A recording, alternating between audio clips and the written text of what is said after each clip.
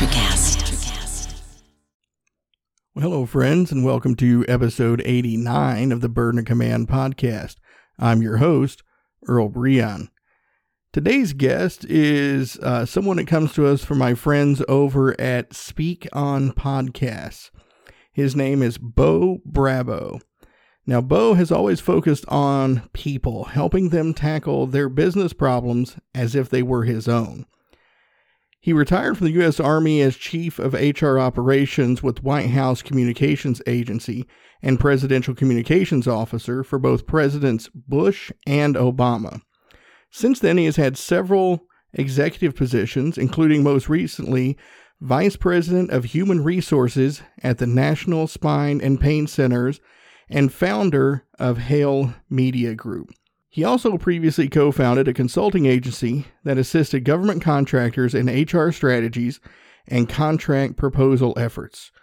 Bo received his MBA from the University of Michigan's Ross School of Business.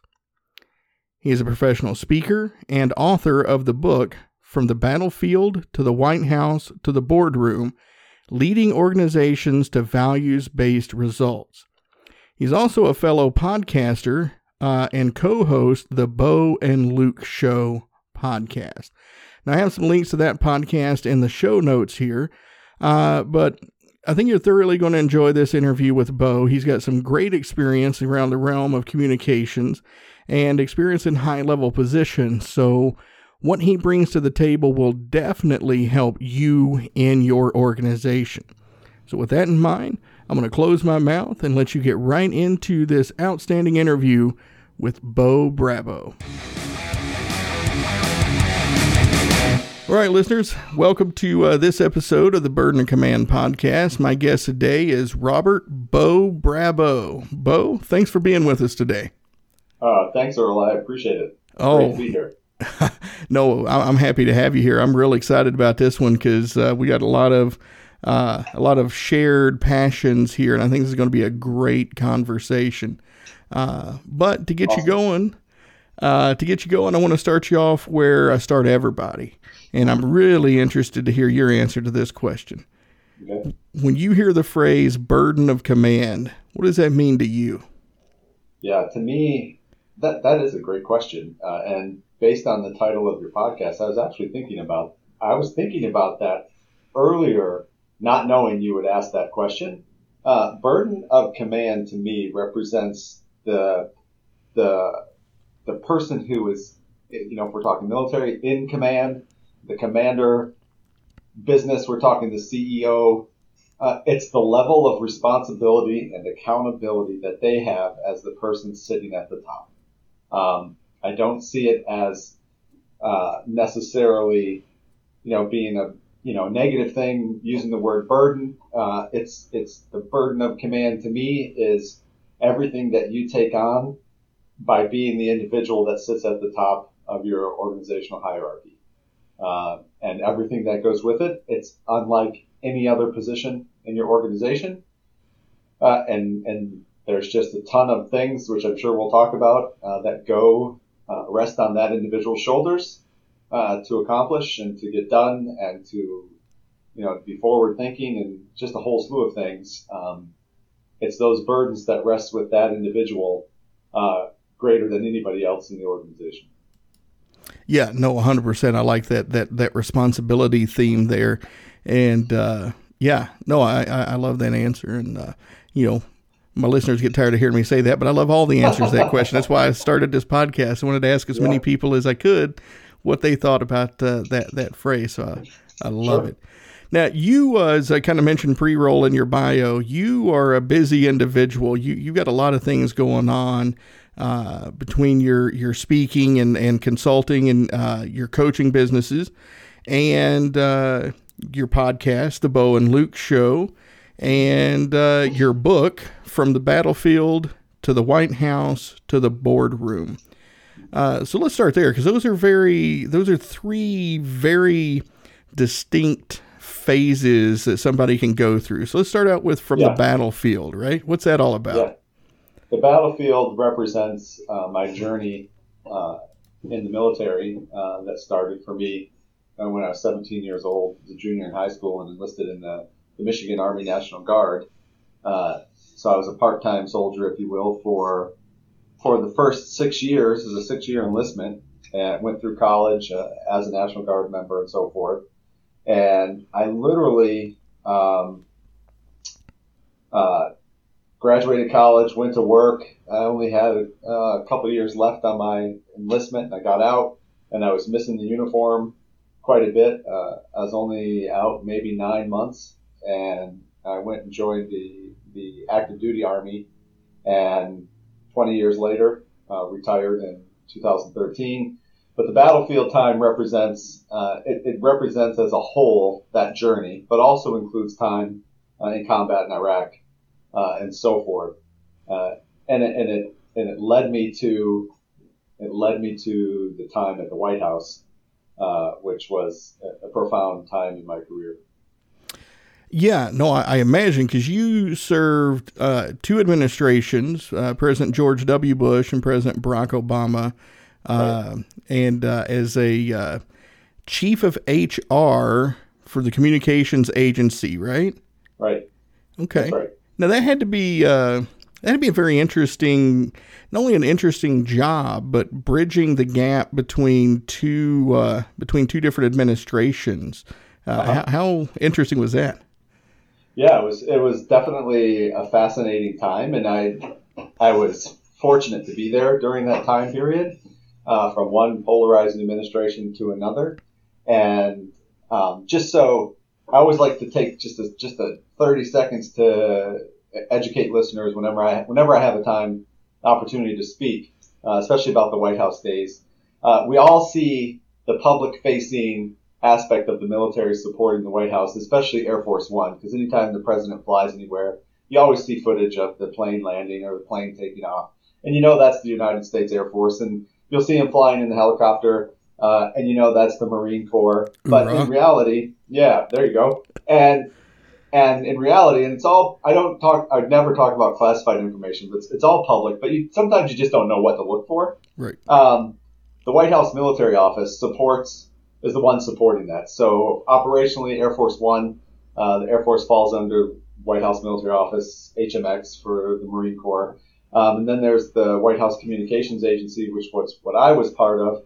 That's a joint agency made up of Army, Navy, Air Force, and Marines, and a Coast Guard members, civilians, and so forth. And you've got Camp David, which is the Navy, and so forth, White House Transportation. So you have all these organizations that are part of the White House Military Office supporting the president each and every day, 365 days a year, 24 hours a day. So lots of the things you never see on TV, but there's this team, if you will, this machine that supports the president directly, the office of the president, vice president, first lady, and so forth. And I always like to take a moment to tell people that. So look it up if you have time, White House Military Office, and you'll see everything that's happening from a military perspective supporting the president, which I think it's great. I always love to give shout outs to those individuals because it's a very demanding duty, very demanding role, zero defect environment, if you will. So I definitely like to mention that. No, definitely, and I'm glad you did. And it's, as you mentioned, zero defect, and it's very rigorous to qualify for any of those jobs, just period. So the fact that you were there speaks volumes of who you are, what your character is, and how well you could perform your duties. I appreciate that. Yeah, well, no, it's awesome, and I love what you said there too about kind of serving the two administrations. So I was kind of itching to ask you this question because one of my favorite people is Dana Perino. And in her book, and the good news, I think that's it, and the good news is she talks about how there's this kind of public-facing Democrats versus Republicans kind of war going on, but when you're there kind of behind the scenes, they get along pretty doggone well. Yeah. Was that your kind of experiences as well? Yeah, I think that says it. She said it really, really well, right? It's what you see on TV is not what you necessarily have happening behind the scenes in private.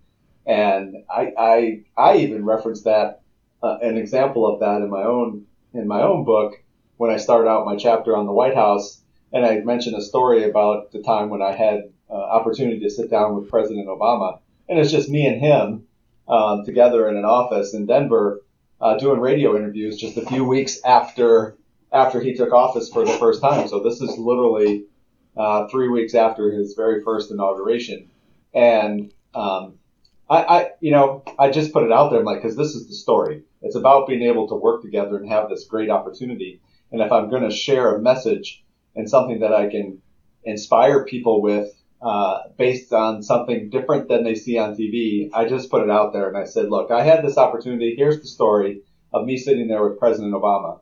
And as someone who identifies as a conservative and a Republican, me as a person, this was the highlight of my life. This was the highlight of my career. Right. And I'm right. And it didn't matter that President Obama was, his political affiliation is he's part of the Democrat Party. Number one, he's our president, right? He's POTUS. He's the commander in chief, the head of state, chief executive officer.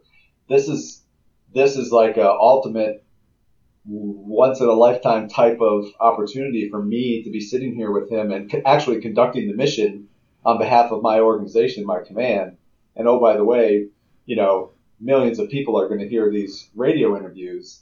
And I had the opportunity to sit there and do that with him, just the two of us. So it didn't matter. Political affiliation did not matter whatsoever.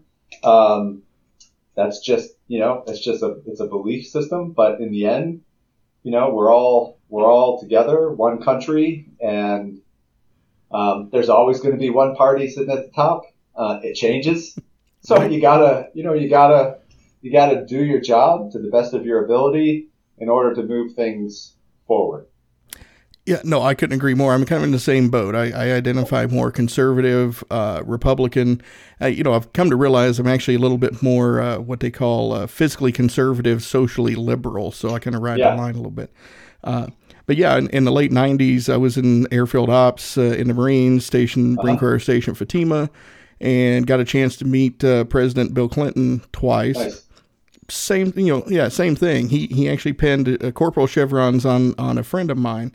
Oh wow! Yeah, it was a cool little ceremony there. But you're right. It's that respect for the office, but there's a lot of lessons there for just your everyday leaders, right, with being able to have those types of conversations and interactions with people who may not 100% agree with us, whether it's philosophically or even in principle, right? Right. No, that is absolutely true. So, even when taking on, you get all these people, and I'm thinking transition from President Bush to President Obama. So the Bush team, the individuals that come with the administration and go with the administration, they're out, and now you're basically onboarding. It's almost like a company onboarding these new people, and it's the people that were with, let's say, with President Obama as he's campaigning. So his campaign team, and then some of them join him inside the White House and join his staff. You have to approach that, and the way we approach that is, number one, we have a job to do. We have to onboard these people. We have to make sure that they're set up for success, and what our role is with all of this. And it's like bringing new people into your company that you don't know how they think necessarily, but it doesn't mean you treat them differently, because everybody needs to be onboarded and set up and set up for success, given the resources they need to do their jobs to the best of their ability, and so forth. And all of that political stuff behind the scenes kind of just fades away. That was my experience. So I agree with Dana on that 100%, because you're all there to accomplish a mission, and you just like you would normally do in your neighborhood, you start building new relationships with the new people that came on board, and you build relationships. That's what happens, and you build trust and confidence in each other, and your team's doing a certain job for them, and you make sure that your team performs well, and they build trust and confidence in your team, and it's a truly amazing thing to see. And it's one of those things I almost wish like more of that was public. Oh yeah, 100%. I mean, instead of this kind of sharp divide, I remember remember growing up watching President Reagan and the kind of epic battles, you will, between him and Tip O'Neill, Uh-huh. and by all accounts they were fairly decent friends after everything happened. But again, bringing that back to kind of everyday business, that's a very valuable skill to have because I remember reading a book on Intel and they had a policy. I want to say it was called Disagree but Commit. Mm-hmm. And the point behind it is when you were in the meeting discussing policy, you had an obligation to disagree as much as you possibly could, but as soon as the decision was made, you had an obligation to commit to the decision that was made. Yeah. And any deviation from that was not taken well. Yeah. I love that. I think that is powerful. Yeah. Yeah. I think about that, even in your mill, and thank you for your service, by the way. You as well. I appreciate that. If you even think about, even in a command environment or a combat environment, and you have one of the great characteristics of the high performing team is where there is that open communication to disagree, to put different ideas out there. But there, like we talked about earlier, one of the burdens of command is there's somebody sitting at the top who has the ultimate responsibility to make the decision, and it's the same in business. So if everybody's empowered and you've got a high-performing team and people, they disagree, they bring out different ideas and so forth, then that individual makes the decision. That's the decision that team takes then and executes. So, think about the commander on the battlefield. They decide in the end, okay, this is the route we're going to take, or this is the position we're going to take, or we're going to flank right, flank left, and this is how we're going to, let's say, attack the enemy in a certain way or from a certain vantage point after they've considered all of the information, all the disagreement, everything that's been presented, and then they make that decision. That team doesn't then go out and do something different. Right. They go out and execute what they just decided to do because they know the commander has that ultimate authority, and they listened to everything that was being presented, and then they made a decision. And that's why I love, Earl, I love when I'm talking with business leaders, or even more mid-level managers, in training and consulting and developing them, in their decision-making process and how you might present something to, an executive in your company if you need them to make a decision. So I kind of modify the military decision-making process and say, this is, presented and this is what's happening. Here are different types of solutions that we could use going forward. Here's what I recommend. What you recommend might be in disagreement with what the executive thinks. And in the end, they might pick a different solution that you presented or something else. But you did your diligence in presenting the information and presenting, maybe the problem, the potential solutions, and what you think you should do moving forward to do what it is that you need to do. But in the end, you understand and you respect that leader has the responsibility, has the burden to make the final decision. And then you go back and based on that decision, you execute your piece with your team in order to succeed. Yeah, exactly. And what you can't do is go back and say, hey, this is what Bo said we're going to do. I don't agree with it, but we're going to do what they said to do because, they're Right. the boss, right? Yeah, exactly. Yeah. And how many times have you heard people... Go ahead. Yeah, I was going to say, and I've heard that. I've heard that a lot. And every time I was ever in a position when I heard it, I would do my best to nip it in the bud because you just can't have that kind of dissent. Because I'll tell you, when you're thinking about, or even when I read people's profiles, resumes, and they say they build high performing teams, or how do you get to a high performance team? Well, that's one of the characteristics that you just said that will certainly not get you there. When you have people on your team that then lead those types of meetings and decision making processes, and then they go back and say, well, Bo or Earl said we're going to do X. I don't agree with it, but we got to do it. Man, you just tanked motivation. You were not inspiring in any way, shape, or form. You definitely aren't showing that you're part of the team, right? It's you're more or less demonstrating you're disgruntled, and that doesn't help anybody. Yeah, no, absolutely. So you moved from the battlefield to the White House, and then you made the transition to the boardroom, right? Yes, the corporate boardroom represents corporate my transition and my time in corporate America to date.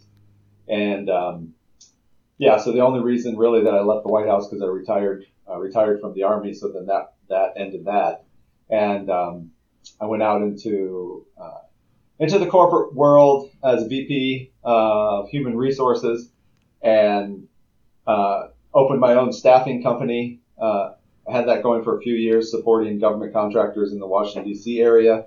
And then I had an opportunity to get into healthcare in companies that were heavy into mergers and acquisitions. So more of a national presence company that had operations in multiple states, and perform as the VP of HR for those companies, and get involved in the acquisitions and onboarding large groups of people, bringing them into your company versus onesies and twosies, and doing all the analysis behind the deals that were happening and the impact to the people, the culture, how are you going to integrate this culture or this group of people into your company when you might have different values, different belief systems, and how do you bring all that together? And I found that to be a very cool opportunity to jump into, so I did that. And then last year I went back out on my own with Hale Media Group, and keynote speaking and launching the book and launching the podcast. And we just launched an e-learning platform for HR recertification, continuing education for the HR professionals, and looking forward to a bright 2021. Well, aren't we all? After 2020, yeah, aren't we all? For sure. Yeah. But it's interesting. And again, I love the title of the book because, it identifies those kind of three distinct phases. But, we talk a lot about leadership, both of us. Uh-huh. In your experiences, I'm very curious to hear, in your experiences, in those three different phases, how much did leadership actually change? Like the things that people looked for in a leader, the things that were expected from you as a leader. How much did those things actually change? I think that, if we start from the battlefield and from a military perspective, prior to getting to the White House, it didn't change much when I got into the White House, because I think it even, the change would have been, here's what's expected of you as a leader, on the normal military or Army organization, but now you're here in this DoD, Department of Defense organization, and it's actually expanded. It's more rigorous, more arduous. It can be very, it's almost, even though you have a plan and so forth, you have to be able to deal with crises on a regular basis.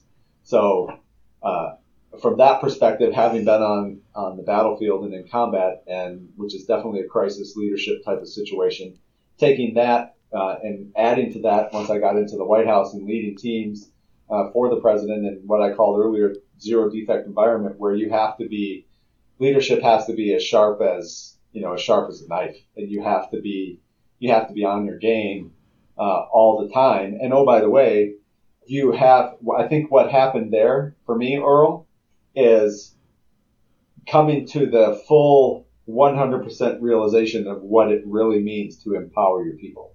Because we had, like, my communications team, if it's some type of event for the president in the United States, the team was about, say 15 to 20 people.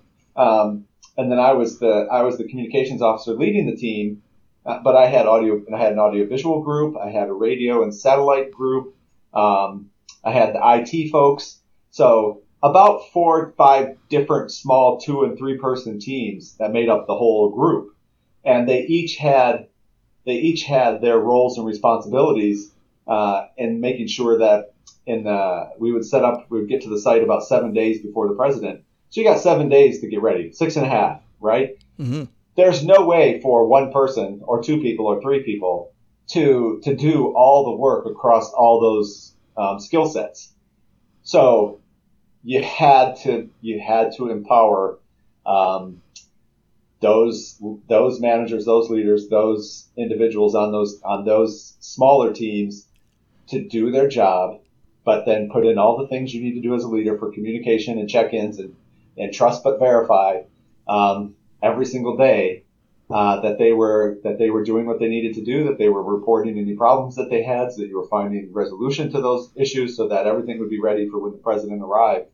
And you build this super good group, what I would call with resiliency, high skill levels, and they had their own depth of leadership abilities and just the attitude of, I mean, you said it earlier about, this, we make this decision, this is what we have to do, then everybody puts their arms around that decision and moves forward without dissent, like no dissent whatsoever. Everybody knows that we have the president showing up on this particular day, and we have these events that we have to do with him, and it can't fail.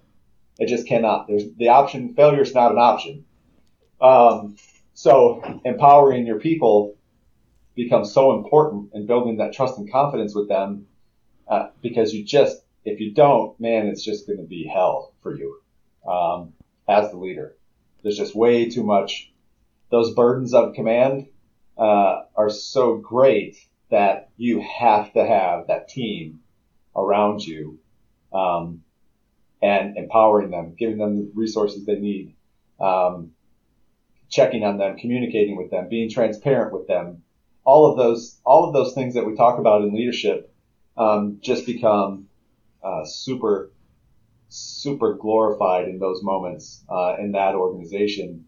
I learned so much from that, but then taking that into corporate America, completely different game. I think there's a lot of things people talk about in leadership and what they think it is or what they think it isn't, and it's only in those rare circumstances where you find individuals who seem to have the right vision for leadership, understand the difference between leadership and management, and can actually glean some pretty incredible results for their companies. And I always look at that too, and I'm sure you experience this in the Marine Corps. The military services have formal leadership development programs that if you spend a 20-year career or more, you've been through, at least individuals like myself, you've been through numerous leadership courses, that may have been months long, taken out of your organization. You were trained, tested, put back into your organization to execute and implement everything you learned.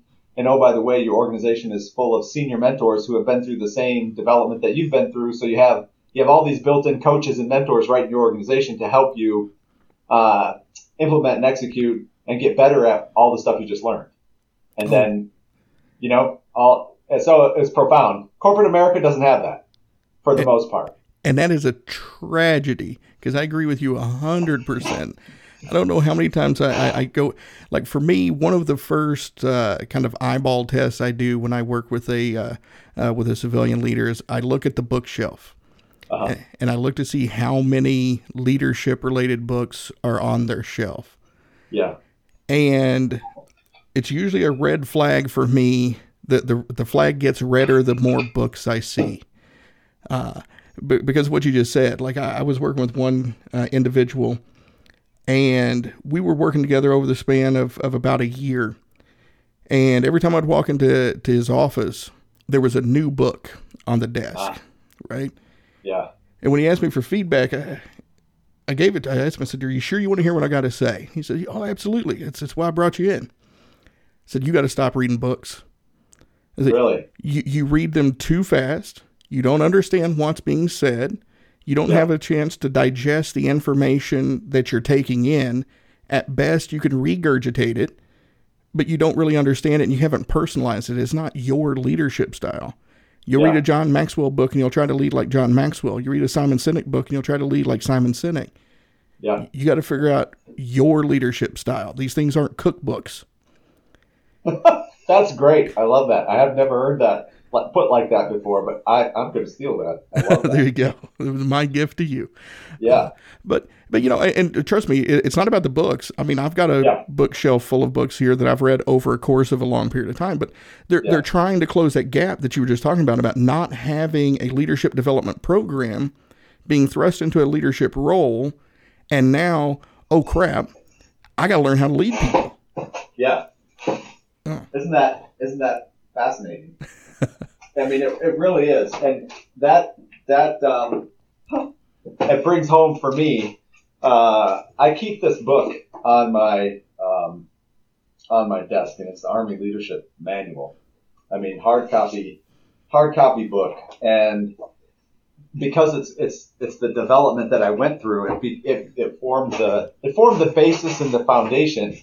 And I was blessed that I started that, or at least I think so from a leadership perspective, that journey at such a young age, at age 17, and being exposed to that and sticking with it for, 26 years total, that now today I can, and I do too. I have plenty of books on my bookshelf, and I wrote a book for the very purpose of trying to help others. But I can read the books and apply what I'm reading to the foundation that I already have, and knowing who I am as a leader and how, where my values are, how I treat people, what I expect that I would do in a leadership position, how I actually behave and demonstrate when I'm in a leadership position, and so forth. So it's adding,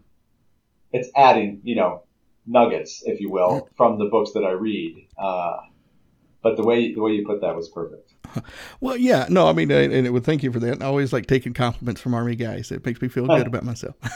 But I mean, it's a valuable point that we're talking about here for anybody who's listening, who, no matter if you're in an established business or if you're an entrepreneur on your way to building the next SpaceX, taking that time to invest in leadership development along the way can save you a lot of headaches in the future, because then you don't have to have that kind of the information water hose turned on your leaders. You can build these building blocks like Bo and I have experienced through our careers.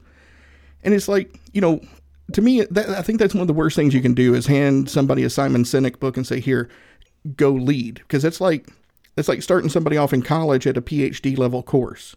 Right. It's not going to work. It's not going to work. Yeah.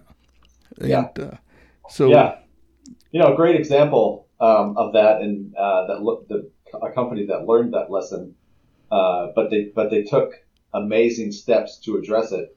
The forward of my book was written by Mike Barger. He's co-founder of JetBlue Airways, and he's a professor at the University of Michigan now, which is where I met him. And former Navy Top Gun pilot, chief instructor. So I always call him the real Tom Cruise, if you will. Nice. But he and I write about this in the book. When they started this company, JetBlue, and they started growing really fast, and so they're hiring all kinds of people. And within the first few years, Earl, they got into this, and for everyone listening, this situation where they hired all these people, and he used the example, and this was a real thing that happened. You have these baggage handlers, and they realize that somebody has to be in charge, right, of this team of baggage handlers. And these teams, of course, are at all of the airports that they operate at. And so they started promoting people. So like today, Earl, you and I are on the same team, and tomorrow you're the leader of the team. Right. And all of a sudden you're expected to lead these people, and now you're being handed these situations. And like the one situation that really it actually came out through an employee survey that they did. One of the other team members was a single mother, and they couldn't get their kid on the bus until a certain time in the morning, which actually happened to be the same time the shift was supposed to start. Now this person was a great employee, high performance, but she couldn't get to work on time. There was just like no way she could get there by 8:30. She could be there by 9, right? Right. But this particular new supervisor who just got promoted into this position with zero leadership training, right? Mm-hmm. Had no clue how to handle, not one clue on how do I handle this situation, right? What am I going to do? Not a clue. So it made him realize that they didn't have leadership principles. They didn't have solid values in their system. They didn't have training. And they went on to create this great big training center today. Today it's outside of Orlando, It's one of the, I think they're the only airline that has this in-house, fully staffed resource training facility, and they send everybody there for training, and they send people out of the company, out of their roles to go teach there for like 2 or 3 months at a time, and then go back to their job, where they teach all of it. They teach leadership. They do all of that. So it's a very formal in-house function. And, you think about it, JetBlue's not even 30 years old. Right. So people that get it, they do things like that, but there just isn't a lot of that in corporate America today. Well, sadly, again, you're right. And sadly, it's not even just America. Pew published a study, pretty sure it was Pew, I think it was 4 or 5 years ago, and they had something like 2,300 respondents across the globe. And they essentially asked them two major questions. One, what was the age that you were first promoted into a leadership role? Mm-hmm. And two, what was the age that you received your first formal leadership training? Wow. And what they found out was the answer to the first question, the first time that you were in a promoted into a formal leadership role, was somewhere in the early 30s, like 32, 34. Uh-huh. The answer to the second question was a decade later, somewhere around 42 or 44. So there's this 10-year gap where they're trying to learn on the job, trying to fill that gap with books and podcasts and things like that. And again, I love books. I love podcasts. I've got one. You've got one. I highly recommend everybody listen to both. But it's not the same because you don't have those foundation skills that we were talking about. So, right. I wish it wasn't such a global epidemic, but it is. Yeah, that is wow. That's truly something. And when you think about it, then by the time you get to in your early 40s and you've got that 10-year gap, and you get into those formal programs, it's almost like things have to be undone before they can be redone. It's kind of like a soldier, person going into boot camp. You're a civilian, and they, drill instructors have to break you down. They break everybody down to a common level, and then they build you all back up as Marines or soldiers or airmen or sailors. And that's, leadership development, and that's what's gotta take place. Because like you said, they'll just have nuggets. They'll have things. They're not truly understand how to implement what it really means. Are they analyzing it against who they are as an individual? And how they perceive leadership and what their personal beliefs and values are. Yeah, it's incredible. It really is, and I think that it's something that I wish more companies would take under their wing is to seek the I don't say experts, but seek the people who have been doing it for years and who have the background in doing so and have all the development, the formal development, not just that, but the actual real world experience to bring them in and help their teams, help their people. Yeah, 100%. I had a guest on a previous episode, Matt Lewis, who specializes in helping organizations get their veteran hiring programs up and running. And that was the exact conversation we had there was, this is what most veterans, now we have our 10%, just like every other sector out there that, you wouldn't want to hire. But most veterans, when you hire them in, if absolutely nothing else, you get those leadership skills and you can build a lot around that foundational skill set, right? Yeah, absolutely. So I, every chance I get to talk about things like that and the value of hiring veterans, it's the intangibles, the leadership that you get from that automatically. It's like you didn't have to, as a company, you didn't have to pay, tens of thousands of dollars for a decade of leadership training, because they got it from the military, and then you're going to reap all the rewards of that when you bring them into your company. And then if there are the technical skills can be taught, if there's skills that they're missing or lacking, but it's the leadership stuff that you're just not gonna find as easily without individuals like that. Yep. And that's a huge boost. I mean, because when you look at that and we talk about those companies that are missing that, those are usually the ones that, have culture issues. They have diversity issues. They have inclusion issues. They are more likely to be the organization you see on TV for all the wrong reasons versus all of the right reasons. 100%. Yeah. And it goes back to that old saying. It gets attributed to Henry Ford a lot, where there's two managers talking, and one person asks, well, what happens if we spend all this money training them and they leave? And the other one says, what happens if we don't spend this money training them and they stay? Yeah. Yeah, absolutely. I think that may have even people trying to attribute that to, I've seen that on memes around Steve Jobs as well from Apple. He probably took it from Henry Ford. But that's a very true statement. Right. Yep.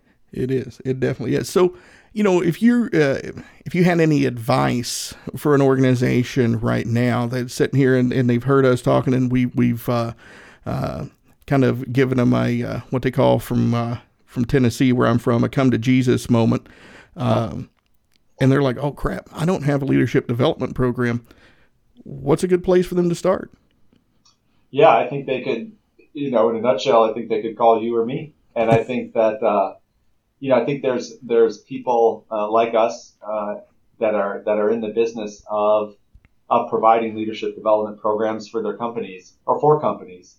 I think that is incredibly important, and I would recommend to anyone listening when you're going to do it, because here's even when I didn't see the Pew studies, but even when I was doing research for my book, and I was just reviewing studies on the leadership development industry as a whole globally, and it's $100 billion plus industry, lots of money being spent with very little results. And I think it's when you're talking to somebody, if you're a CEO or a leader in a company and you want to do this type of stuff and bring it into your company, look at it from more of a long-term perspective. If you're going to contract with a trainer, a leadership developer, make it a longer term. It's not something that you're going to see huge, in my opinion, you're not going to see huge change and get the results that you're looking for if it's a 1 week ordeal or a 2 week ordeal. Invest, figure out your budget, invest in the time and the effort and difference between it's inclusion of group training events, individual one-on-one leadership coaching type of activities between the trainer and the staff that you're training, and just commit to it, because in the end, it goes right in line with the quote that we were just talking about, right? Is the results, the ROI, is exponential over your competition. And you're making an investment in your people, and the delivery back to the company will be exponential. That's the subtitle of my book, Leading Organizations to Values-Based Results. So when you have everything from a military perspective, in my opinion, is a form of values-based leadership, and when you have that instilled in your company, and some companies do, they see values-based results. And there are plenty of studies out there on that as well. And companies far surpass their competition in revenue, net profits, gross profits, and so forth when they commit to those types of endeavors. No, I agree. And it's going to sound very self-serving, but I agree with you 100%. You bring us in for a couple hours and check a box. Okay, fine. You bring us in for a week. We may get a couple of people that are really quick learners that are 100% on board after a couple of weeks. But you bring us in for a year. Yeah, we can make some real changes. And so, yeah, I love that. Yeah. No, it's it does sound self-serving, but in reality, it's serving the company. Yep. And when you talk about the burden of command, and CEOs, whether publicly traded or private companies, doesn't matter. They're the ones that have the burden of driving profitability for their company to keep it in existence. And leadership development and a commitment to it can certainly help that leader achieve the results that they're looking for. 100%. 100%. Well, Bo, as I mentioned in the beginning, you have a lot of things going on. We talked about the book. We talked about those kind of 3 phases and talked about the leadership development. But as somebody who grew up on the Dukes of Hazzard, I got to find out a little bit more about the Bo and Luke show. So what's that all about? Yeah, so it is kind of comical that it's Bo and Luke, and I get that often. Bo and Luke Duke from the Dukes of Hazzard. But it is my name, and my buddy Luke was actually a business contact that I met years ago. I'd hired his company to do some recruiting and staffing work for the company I was working in, and we just hit it off. Had a lot in common, thought aligned on some of our thinking and beliefs around leadership and helping others and so forth, and we just had an idea to start a podcast. And I tell you, we went through, as maybe you did, and different people, when you're thinking about naming conventions and what do you want to name your podcast or what do you want to name your company and things like that. And we literally just settled on the Bo and Luke show, and it has done wonders for us, and it's been an incredible journey.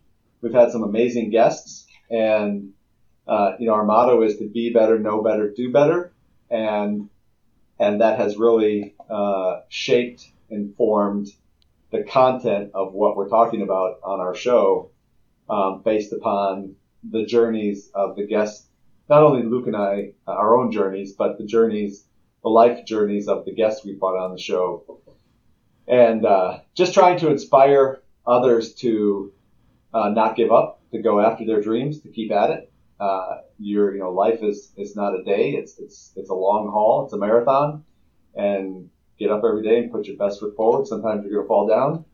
Other days you're going to reach the mountain peak. And if you have the right attitude, the right mindset, and you draw upon the experiences of others, you can really stay motivated and inspired to keep giving it your all each and every day.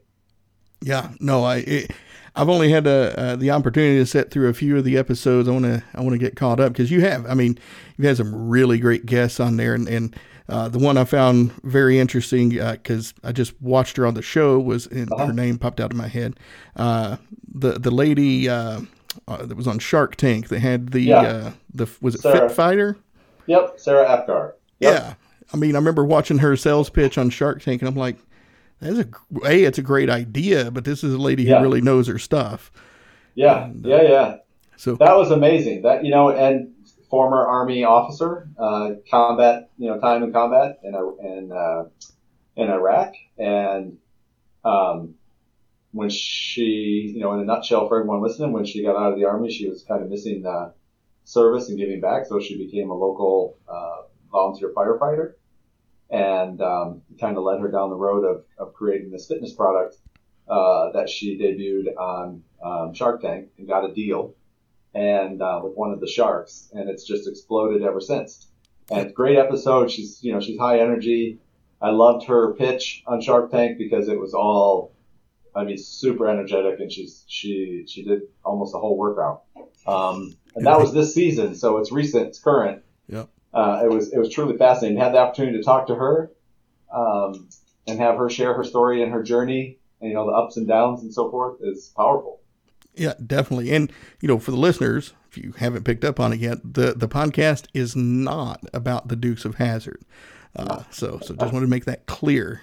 Yeah. But no, it's a good show, and I'm going to have a link to it in the show notes for this show because I really and listeners, I want you to take this to heart. I highly encourage you to go over and subscribe and listen to the Bo and Luke show because just a handful of episodes I've listened to, very good stuff. You guys are doing a really good job over there, so keep it up. Thank you. Appreciate it. We just so everybody knows, we didn't used to do this, but literally with last week's episode, we put the full video recording on YouTube. And that was like episode 47 or 48, since we started. So hope to get some more traction. People can see the guests and see them talking and so forth, in full video for the whole episode.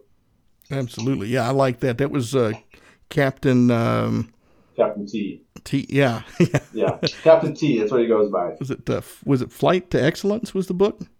Yeah, that was just released. His book was just released. He was the very first African American out of the state of South Carolina to get to the United States Air Force Academy.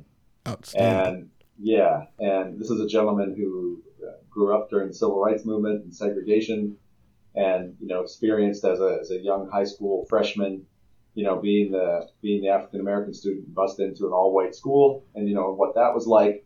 But then imagine that. I just can't imagine it really, and what that experience is, and to be to still be so successful in his grades and so forth, and playing sports in that high school, and getting an Air Force Academy appointment, flying, becoming a pilot in the Air Force, and then getting out, becoming a Delta Airlines pilot, and then a small business owner, and sold his business, and then he led the Air Force Academy Alumni Association for many years, and then he wrote his book, and just an amazing individual, amazing journey. We can all learn a lot from Captain T. Sure. 100%. Well, Bo, we've covered a lot of ground here in the last 50 minutes or so, but is there anything we didn't get a chance to touch on that you'd like to leave the listeners with? I think, the one thing that I'm all about, I said it briefly, was values-based leadership. So for anybody listening, or if you happen to pick up a copy of the book, when I talk about values-based leadership, I'm literally talking about your core values of your company, and taking the time to write down and associate all the behaviors that you would expect to see from the CEO to the most junior person in the company that would demonstrate those values.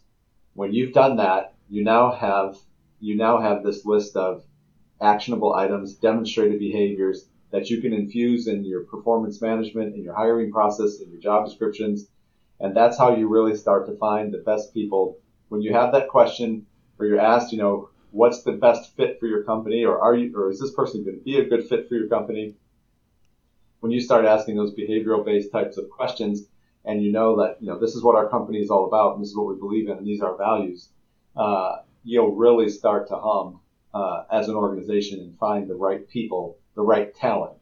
Talent management's a big topic, but to do it right, you got to focus on the values and all the behaviors associated with your values, so that you can have one of those places that has a great culture, great workplace, with people that behave the way you would want them to behave when they show up to work every day. And that's values-based leadership, and at a high level. Dive into it if you have an opportunity. I highly recommend it, because it works. It works every time. Yep. 100%. And thank you. I appreciate the time to be on your show.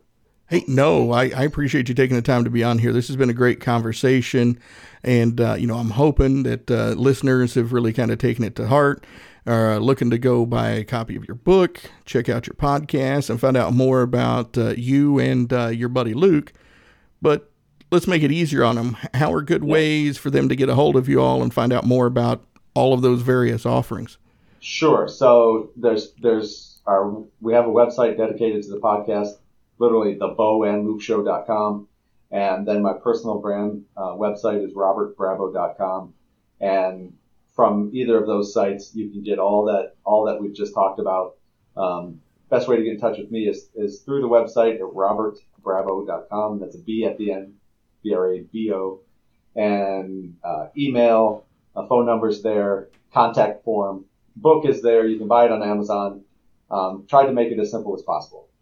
Outstanding. I'll have those links in the show notes for folks.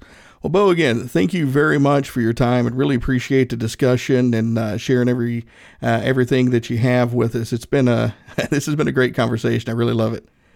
Thanks, Earl. Appreciate it. Yeah, absolutely. And listeners, if you have any comments, questions, or concerns for me, you know how to reach out, burden.command@gmail.com.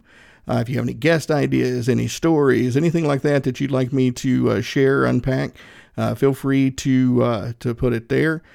Make sure you subscribe, rate, and review not only my show, but the Bo and Luke show as well, because, I said on here before, but the way those algorithms work, the more reviews you have, the more listens, the more likes, and in their instance, the more times those YouTube videos get watched, the more visibility you have.